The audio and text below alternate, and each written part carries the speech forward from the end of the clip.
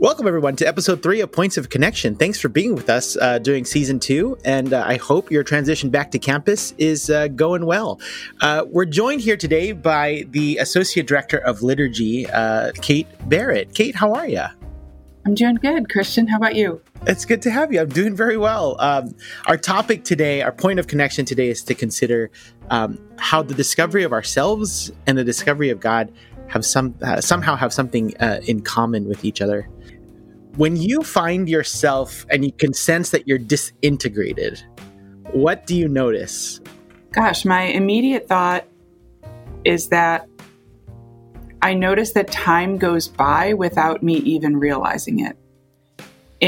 Not in a positive way. I mean, time can go by like in prayer and it's fabulous and you don't realize how long you've spent, right? But when time goes by and you realize you've just like spaced out, or you've just sort of wasted time, that to me is always a sign that like things are disintegrating, both in the common way we would use that expression, falling apart or whatever, or dissolving, but also that I become less integrated in who I am. So it's just all of a sudden you're like, well, wow, that's 4 hours I'll never get back again. And I'm not really very proud of how I spent that time. What about you, JJ? I feel like this is a space that you've explored in your life. Why would you say that? I don't know. As a friend of yours, I feel like this is something you know about. Of like, what is JJ like when he gets disintegrated? Oh gosh, endlessly tired and listless at the same time, maybe. But actually, I talked to this friar friend of mine yesterday, who I hadn't talked to in about 2 years. And he just called me out of the blue, and he's a Franciscan, so anytime you talk to him, he just goes right in. He's just like, "Here's what's going on." He said the moment of breakdown is the moment of breakthrough. Interesting, which I really liked, because he was talking about how these times where he's struggled to find connection with God, and during these times he feels like he has nothing left to offer, and yet somehow, because of grace, he finds this invitation that draws him to the next stage of his relationship with God. So I really liked that it's not very personal, but I liked that kind of as a metaphor for what you're asking. How about you, Christian? Oh my gosh. I think it's similar to you, Kate. I know when I'm disintegrated, when I close in. Actually, I'll say this. When I'm most integrated, I am one who's like open to community and relationship and generosity, and I like to cook for people and I like to bring people together. And when it's times of disintegration, I withdraw. I feel like a turtle that like goes into the shell, and then like I throw the biggest pity party inside of the shell. And it's a fun party because I throw it, but I feel like I never. So it's perfect. It's perfect. The person is there. What's not to like? Exactly. It's like a very comfortable, but it's a very insular space. About like when I feel disintegrated, I tend to like isolate. Oh, I asked that question because does this awareness give you any insight into understanding God or understanding your own relationship with God in your own life? Going back to what my friar friend said, I liked that because he related that sort of despondency and despair with sort of like an immediate showering of grace. And for me, it's really easy to get stuck in the whole, to get stuck in the shell, and to just see it's all bad. Nothing's going to improve here. I'm really blowing this. I'm not sure how I'm going to salvage it. And yet, at that moment, there's also this hand reaching out. He kept talking about the prodigal son, and how, this is the younger son, right? This is the person, the inheritance wasn't his to have. And yet, when he's welcomed back after using everything, he referenced the Rembrandt painting that you may or may not be able to picture, but the father places his hands gently on the son's shoulders in that moment of tenderness where it's just like, welcome back. I'm so glad you're here. Mm-hmm. And I'm not just glad you're here. I'm not going to make you feel bad about it even. We're going to celebrate. This is the best moment that's happened, and I just love that, because I feel like that's, in my best moments, at least, I can find, maybe still hear God's voice in that. Yeah.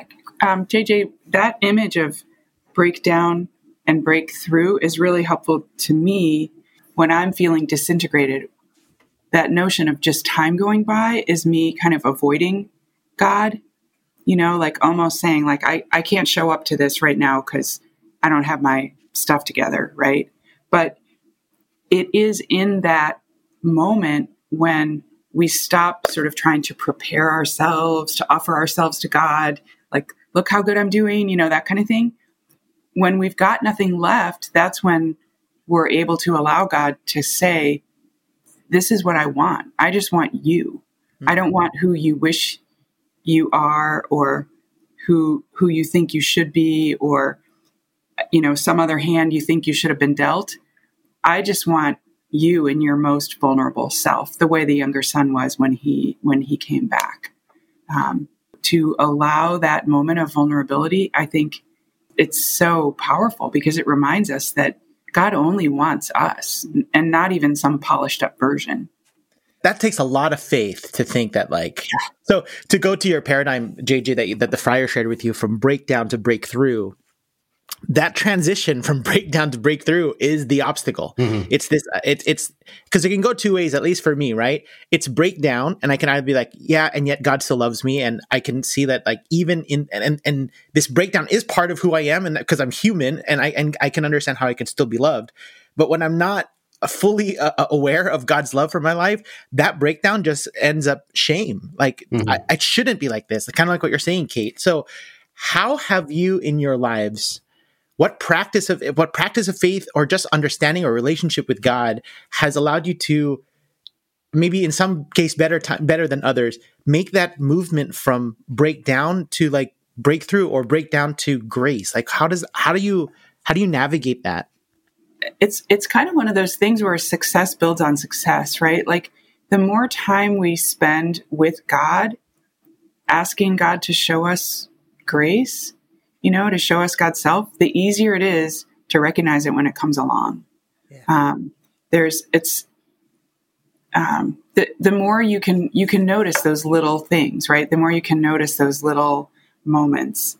I think back to when when he wrote to me and told me a little bit about what today would be like. He asked a really thoughtful question, like, what are our sources?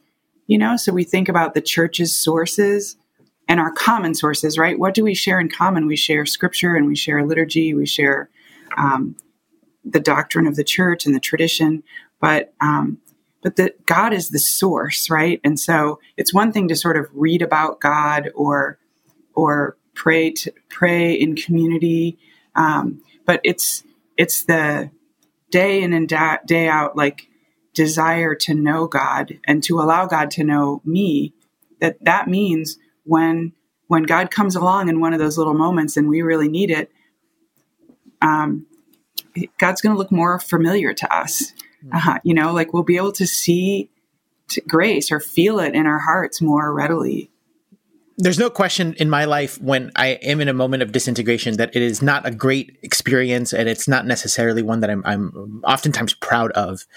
And yet, I think what allows me to make that jump is, gosh, if God can love me in the times in which I'm fully integrated, and God still loves me during these times where I'm disintegrated, the question I ask myself, well, if God can love me during this time, why can't I? Why can't I accept that this also is part of who I am? And I'm not to say that I need to stay here and and never grow, but I think it is allowing myself to be receptive to how God loves me that might inform how I love myself. Actually, where the growth begins. It actually, for me, is where I start to recognize, all right, so what would be the most loving response to myself, given kind of how I've come to know these moments of disintegration in my life. Yeah, the biggest obstacle for me from breakdown to breakthrough is the word should. This shouldn't happen, Christian. This is not who you should be. I just don't know if God actually, I've discovered as I've kind of befriended these times in my life, I've recognized that that's just not what God's saying to me. That's what I'm saying to me. Mm-hmm. Yeah. Yeah. That's the interesting thing about the disintegration model that you propose too. 'Cause it's who's decided that I'm disintegrated? Interesting. Wow. I guess I'm deciding in that moment, right? And how much habit is that based on? How much How much is that based on just like the external influences that on our personalities or on our perception of who we are? And that's why I like the prodigal son is so great, because if you break down the story in a way, it's the son asks for all his aspirations up front, right? He doesn't want to go through the process of realizing his aspirations. He just says, I want them all now. I'm done waiting. Father says, okay, here you go. He takes all of his aspirations and he goes out and he uses them all in ways that he doesn't like. He's not happy with the way that he's used his aspirations. And so after all of that, he comes back with nothing.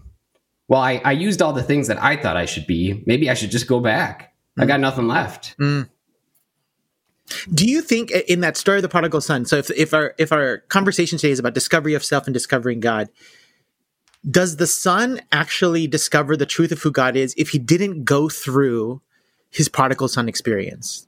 Does he have to have the experience of going out and like failing to really discover truth? Is failure necessary to discover the truth of oneself and the truth of who God is? It is for me. Me too. And I would kind of say that, at least from what that scripture says and what it doesn't say, that it would make the same argument, right? Because you don't really know how the story ends, but the elder son, there's no indication that the elder son ever gets it. Oh, sure.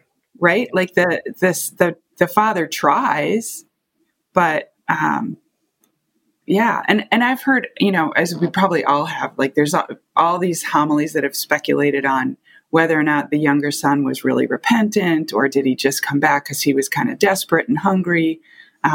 In the painting that you referenced, JJ, one of the things I love, and Rembrandt's so good with light, is the soles of the son's feet are kind of right in the lower middle of the painting, and there's a light shining on them, and they're bare feet, and they're like, you can tell this guy has been walking in a bad way for a little crusty crust,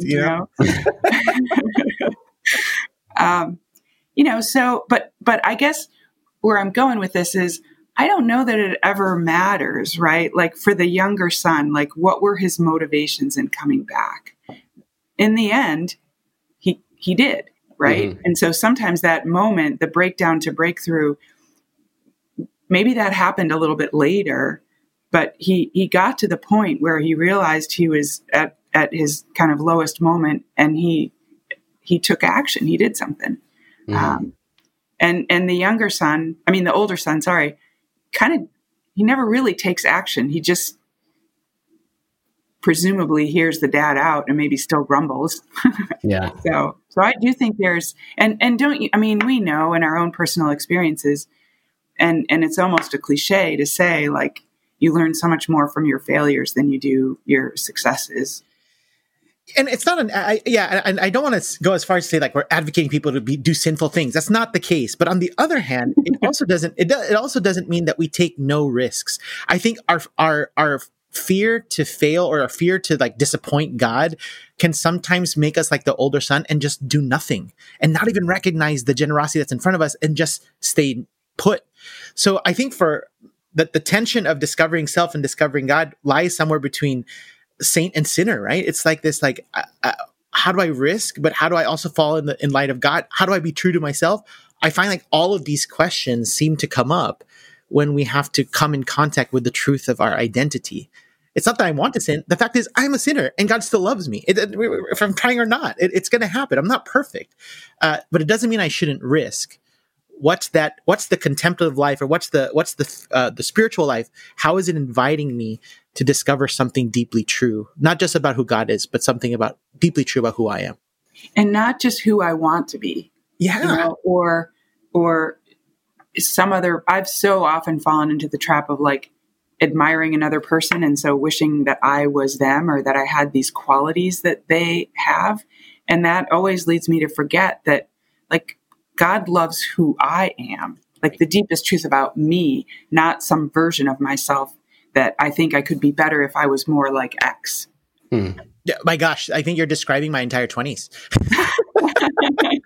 My spiritual director one time asked me, struggling with who I want to be rather than or should be rather than who I am. He directed me to take a walk and to take a look at the flowers around the university I was at. And I was like, who's this guy telling me what look around flowers? And he was, and before I left, he quoted Thomas Merton. And when Thomas Merton talks about the true holiness of a tree is that the tree simply doesn't want to be anything other than a tree. This keeps bringing to mind this idea of how often do I see myself in what I want to be as looking at things and saying, that ought to be mine. I ought to get that experience. I know myself. I know what I can bring to the table. Why don't I get to do that? Yeah, man. I think a foundational understanding of God that Scripture is very clear about is when God created, God saw that it was good. I think the discovery of self and how it lends itself to understanding who God is I know this feeling well of like I want to be something that I know that might not necessarily be fully who I am. At the end of the day, if I really play into that, I start to question if God, who created everything that's good, if you made a mistake with me. Why is it that so much of my 20s was trying to run away from the very goodness that was inherently created in me? And maybe it's aspirational, maybe it was professional, but nevertheless, it was this wanting to be something other than myself. And that led to like a lot of anxiety and a lot of like spiritual direction and counseling and I think much of the healing of that decade for me came from having to remember these very basic parts of understanding who God is. I remember, again, the same spiritual director said to me, I just want you to pray with the recognition that God doesn't just loves you, God likes you. Like he enjoys you. And how could he? And I think that was a decade's worth of remembering to heal a running away from a self that I thought I had to run away from. That's awesome. Kate Barrett is the Associate Director of Liturgy in the Department of Campus Ministry. Kate, it's such a pleasure. Thanks for joining us today. Oh, this is great. Thanks so much, you guys. We'll be back in a minute with Becky Rubalcaba.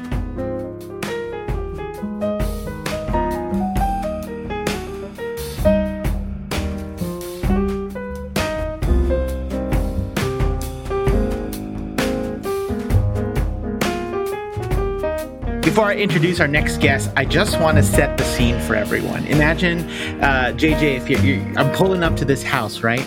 There's smoke in the air, and I come up on this huge fire pit around a bunch of friends. This is pre-COVID, obviously. And our next guest comes out with a huge, I don't even know what to call it, a pan of some sort. And she starts grilling meats on this huge pan and starts making homemade tacos. A woman who is known for her hospitality, her care, and compassion. Ladies and gentlemen, please welcome Becky Rubalcaba, ladies and gentlemen. Ooh, yeah. Wow. Hey, Becky, thanks for joining us on the show. Oh, it's my pleasure. Thank you for the invitation. We're talking today about discovering self and discovering God, and in no other way do I think would be most appropriate than talking about food. So I set the scene for everybody. Becky was so kind to invite me to her house one time to have some dinner outside, and she starts cooking tacos over an open flame on this huge. What would you call that pan, Becky? What is that? What is that pan called? It's a deep dish. It's Chicago style. It's Chicago style, more than Chicago style. It was very big, yeah. But it's a pan that you actually use in restaurants. A friend of mine, a restaurant closed, and she's like, I don't know what to do with this. And right in my head, I was like, I do. Wow. And so I asked her for it, and she says, yeah. And the thing is that we go camping every year with our church group, and it was perfect to be able to cook like huge meals over an open flame. Yeah, and that night though, you cooked us something. I don't know, something so beautifully both ordinary and also amazing. What did you cook us that night? We had tacos de chorizo, Mexican sausage, We had bistec, which is a steak, it's like a flank, and then you cut it just so thin. And then we had a mix of that. And then what I did also, I marinated this other part, pork, which was marinated in pineapple. I had orange juice, and it had a red achiote, which is a very old spice from the Aztecs. And so you just grind it, and then you put it on the meat, and you leave it overnight, and it brings up these beautiful flavors in the meat. It's not spicy; it's just flavorful. And so that's what we had that night. And the main reason I decided to do that was because of the fact that my mom always told me, have 5 dishes that you cook well.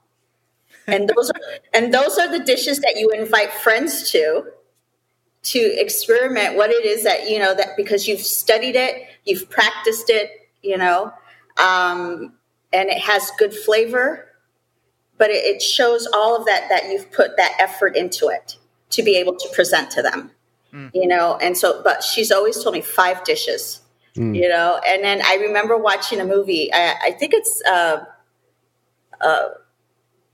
forgot what it's called. It's the Mexican or something like that, where he cooks this this dish that she's very famous for, and he says the same thing. I was like, man, he said the same thing my mom did. These 3 different types of meats and tacos that you served us clearly have a story for you. What story did that food tell for you that night? Like, what story were you trying to share with us that evening with the food? Well, I think first and foremost, just to be able to have my friends there, coworkers from work, to be able to share in something first in regards to who I am, for Mexican American, and tacos, in my home, we're just, even on the street, that's the first thing that we go for. It's our comfort food, or at least for me, I would say. I can't generalize, but it was part of my home. And when you have carne asadas, cookouts outside, this is the type of meats that you cook outside, when you're inviting friends over. And so it was something that I grew up with. It was flavorful to where all these other side dishes kind of that I made with the tacos complement those. So I kind of just wanted to share a little bit of who I was in growing up, this Latina, Mexican American woman with her friends together, and who may not be so spicy and flavorful in her presentation,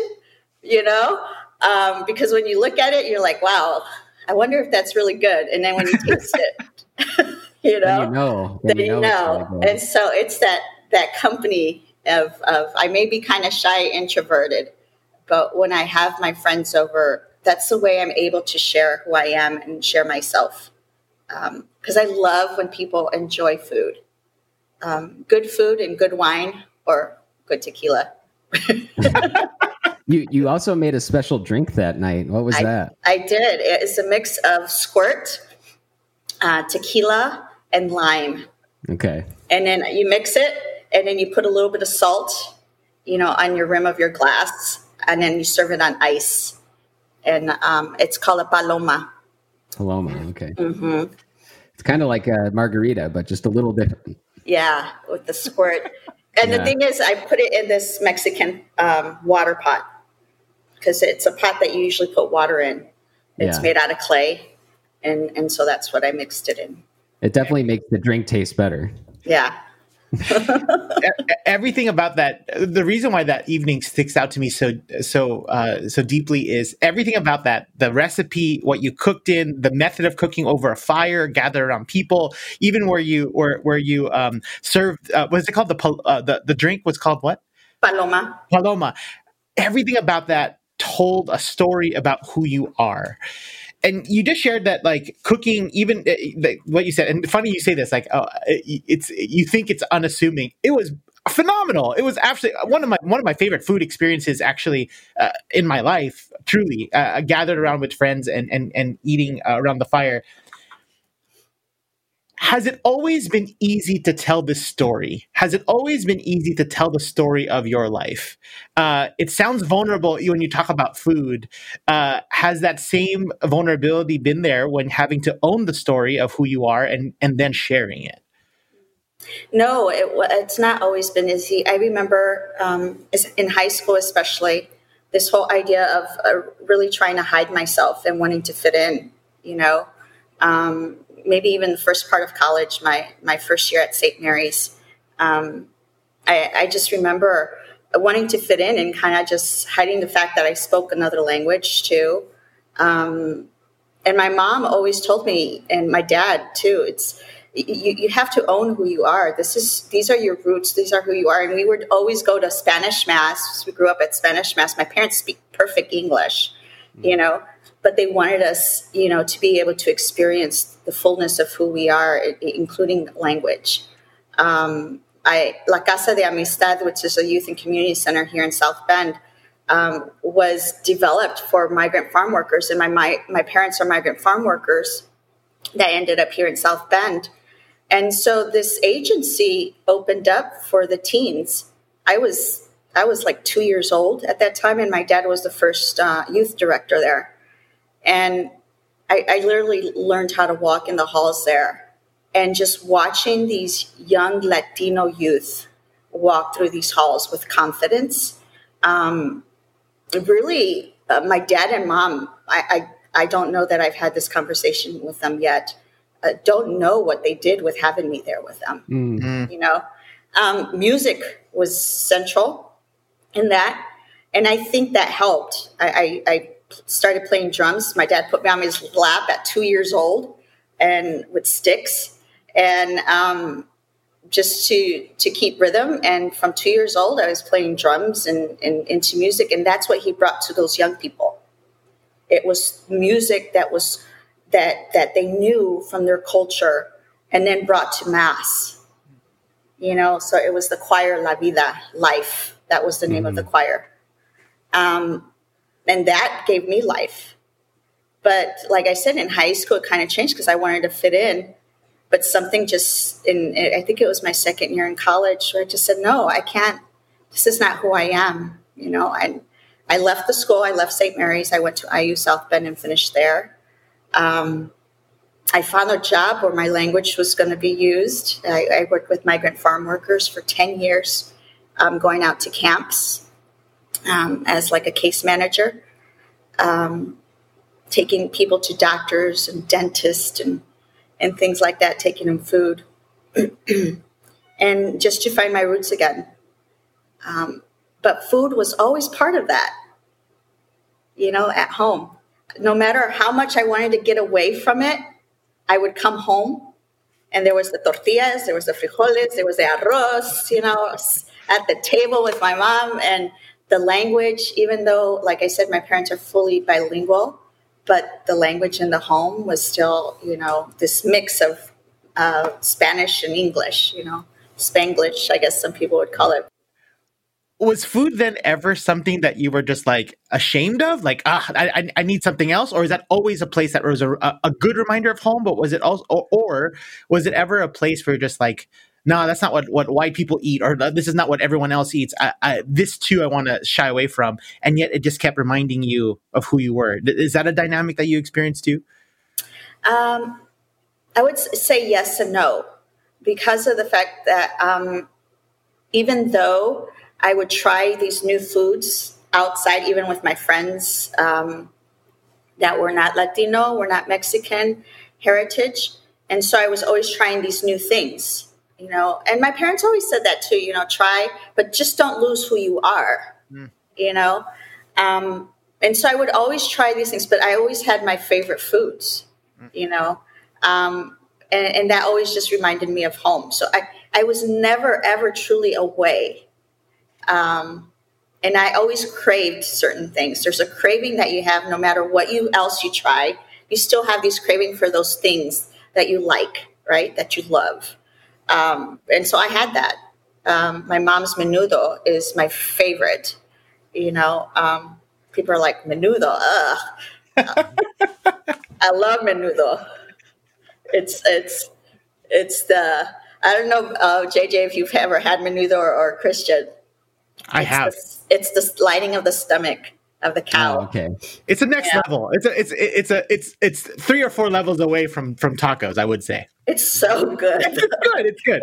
When it's made well, I have to say, when it's made well. When it's not, it's devilish. Exactly. You can die from it, literally. Becky, when you talk about food and your story, I can't help but sense that there is a deeper spiritual nature to it. There's like a drum beat underneath it that's animating that. Mm-hmm. Am I sensing that right? And if so, what's there? You're correct. One of the things I've been reflecting on actually since the invitation is my grandmother. And this is something that I've picked up from her. She would bless food before serving and before starting to cook. There was a blessing before starting, just so that all that she's putting into the preparation, that the taste be flavorful and that they can have the sense of who God is in their life just through the taste, And so she would say this prayer and literally just like the praise bless the food, and then of course the blessing before the meal. And there's this line that I say when I pray, which I picked up from my husband actually, but really says exactly what my grandmother was just truly saying and doing every time that she would serve us. And in our prayer, we say before we eat that for all of those that go without eating today, may they be filled with that promise of bread of life, okay? And that all of us that have to eat, maybe have hunger and thirst for you. So that's the prayer that we say before we eat every night, Pepe and I. And it's a reminder of that time that I from my grandmother, that just all of her was in that meal, including her prayer for us. So yeah, it's very spiritual for me. When I prepare, I'm praying the whole time or listening to music that brings me to prayer. So even when I go and I think about, okay, I'm inviting these people over, what do I need? And you're thinking about the people that you're inviting. It's like, oh, would they understand this flavor? Would they be able to take in what this is? So really even thinking about the people that you're inviting, it brings me to that. And then when I'm preparing and cooking, the smells, sometimes I don't eat because the smells really kind of overwhelm me. So when I come to eat, it's like I'm full already. Mm-hmm. But I was full by all the flavor that was coming from, everything that was being prepared. But to be able to watch the people that are enjoying those flavors that you've and I don't use recipe, it's all by smell, by taste, by just seeing and, the texture of the food. There's no recipe. And so that's why it doesn't come out the same every time. It comes out different. And so, but to watch the people then to kind of take in all that flavor that was just kind of put into it, it's just a joy for me. And my prayer has been, in essence, fulfilled. It's been, the grace of God has been, placed upon us when the people finally eating and enjoying, Yeah, I love the way, Becky, you're able to kind of articulate this sense in which all the little pieces of what you're doing when you're making a meal are drawing you closer to God. And I think more than anything, that's the sense that I get being when I'm with you, because it's like you're already there with God, and it's like, hey, JJ, come on in, like have a look, And just to give another little context, of course, I was at this meal also, but a couple of years ago, I remember I really wanted my children to get a sense of some sort of traditional celebration of Our Lady of Guadalupe. And so I asked Becky, like, what should we do? You know, like if I want to, Peter and Mary Frances, I think were 8 and 7 at the time, probably, or 7 and 6. And Becky's like, oh, well, you know, there's a shrine up in Illinois and we take our parish there by bus every year. And we would love if you guys joined us. And so we were totally like out of our league or whatever, but, you know, we show up in the morning and we, you know, I think we're the only like non-parishioners there really. And Becky's right there. She's like, come on, get on the bus, you know, and they welcomed us on the bus and we went up. We had no idea what we were getting into, but it was another one of these moments where, you know, we kind of, you know, I asked, like, is there a way that we can experience this and connect with it in a different way? And the immediate response was, yeah, please just come on and join us. You know, like, well, we'll show you what to do.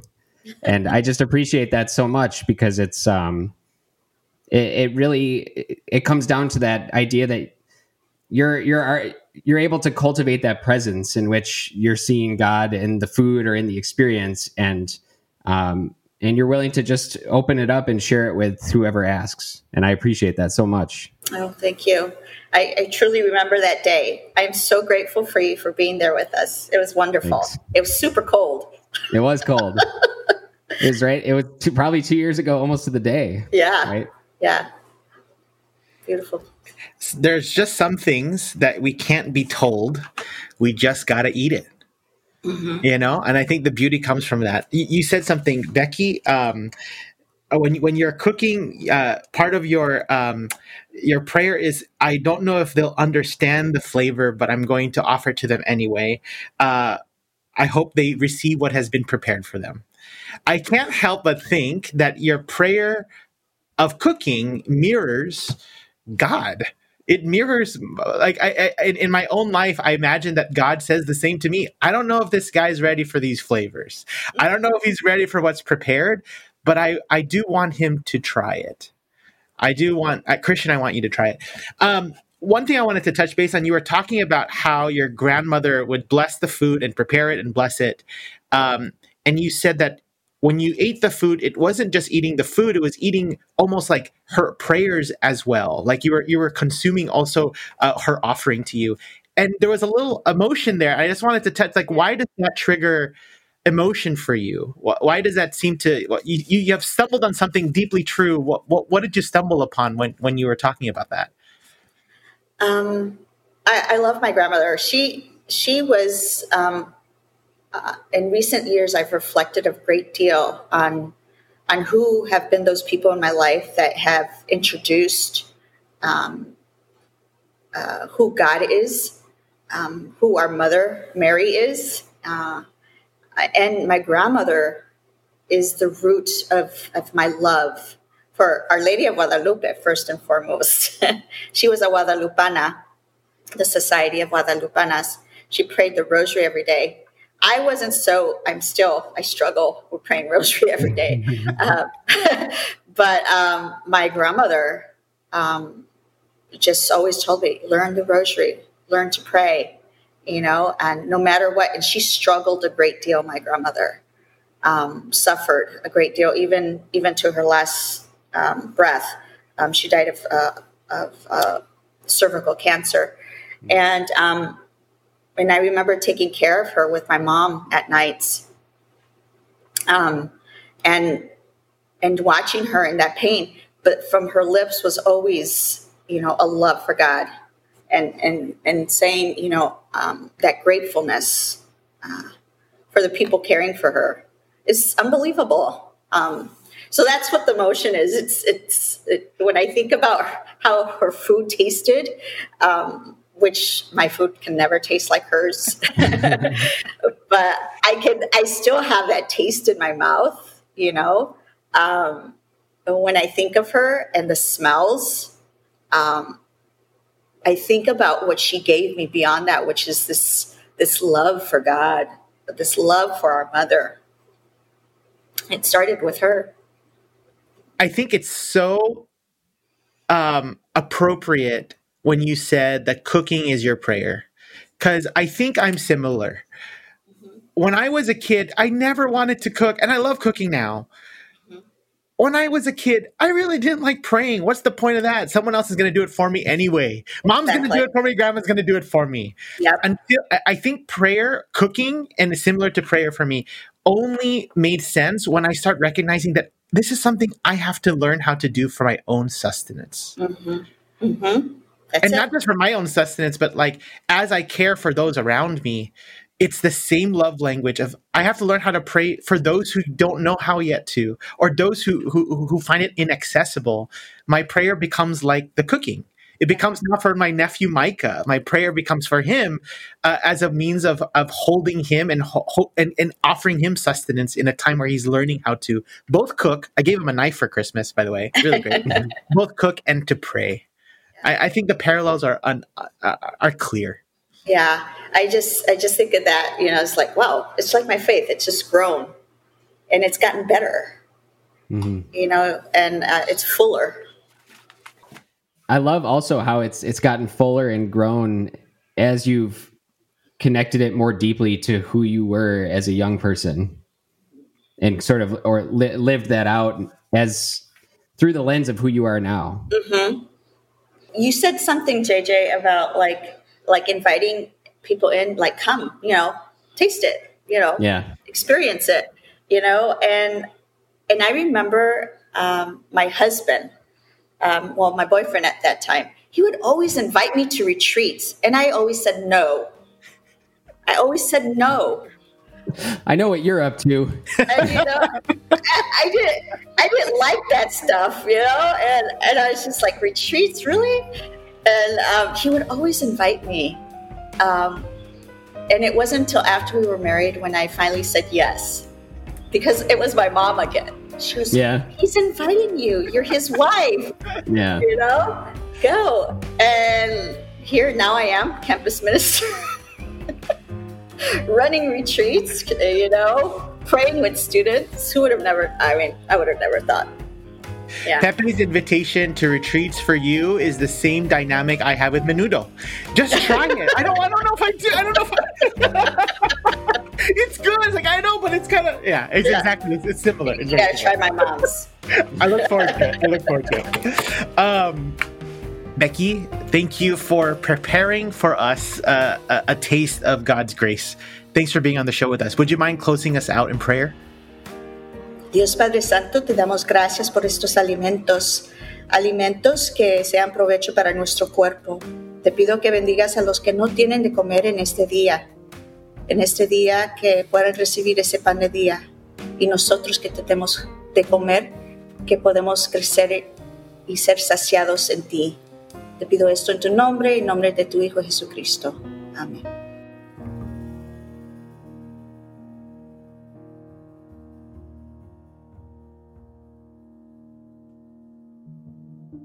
Special thanks to our guests today, Kate Barrett and Becky Rubalcaba, and to all of our guests this season, to Tammy Schmitz, Mike Hebler, Brett Perkins, and Amorja Roberson. It's been a gift to share points of connection with you this entire season. Now, if you're listening and you enjoyed what you hear, please share it with a friend, or better yet, start a dialogue in your own circles and communities. In a world that can seem disjointed and disconnected, may we strive to create points of connection with one another. On behalf of JJ Wright, my co-host, I'm Christian Santamaria. Thanks for listening. Points of Connection is a production of the Office of Campus Ministry at the University of Notre Dame.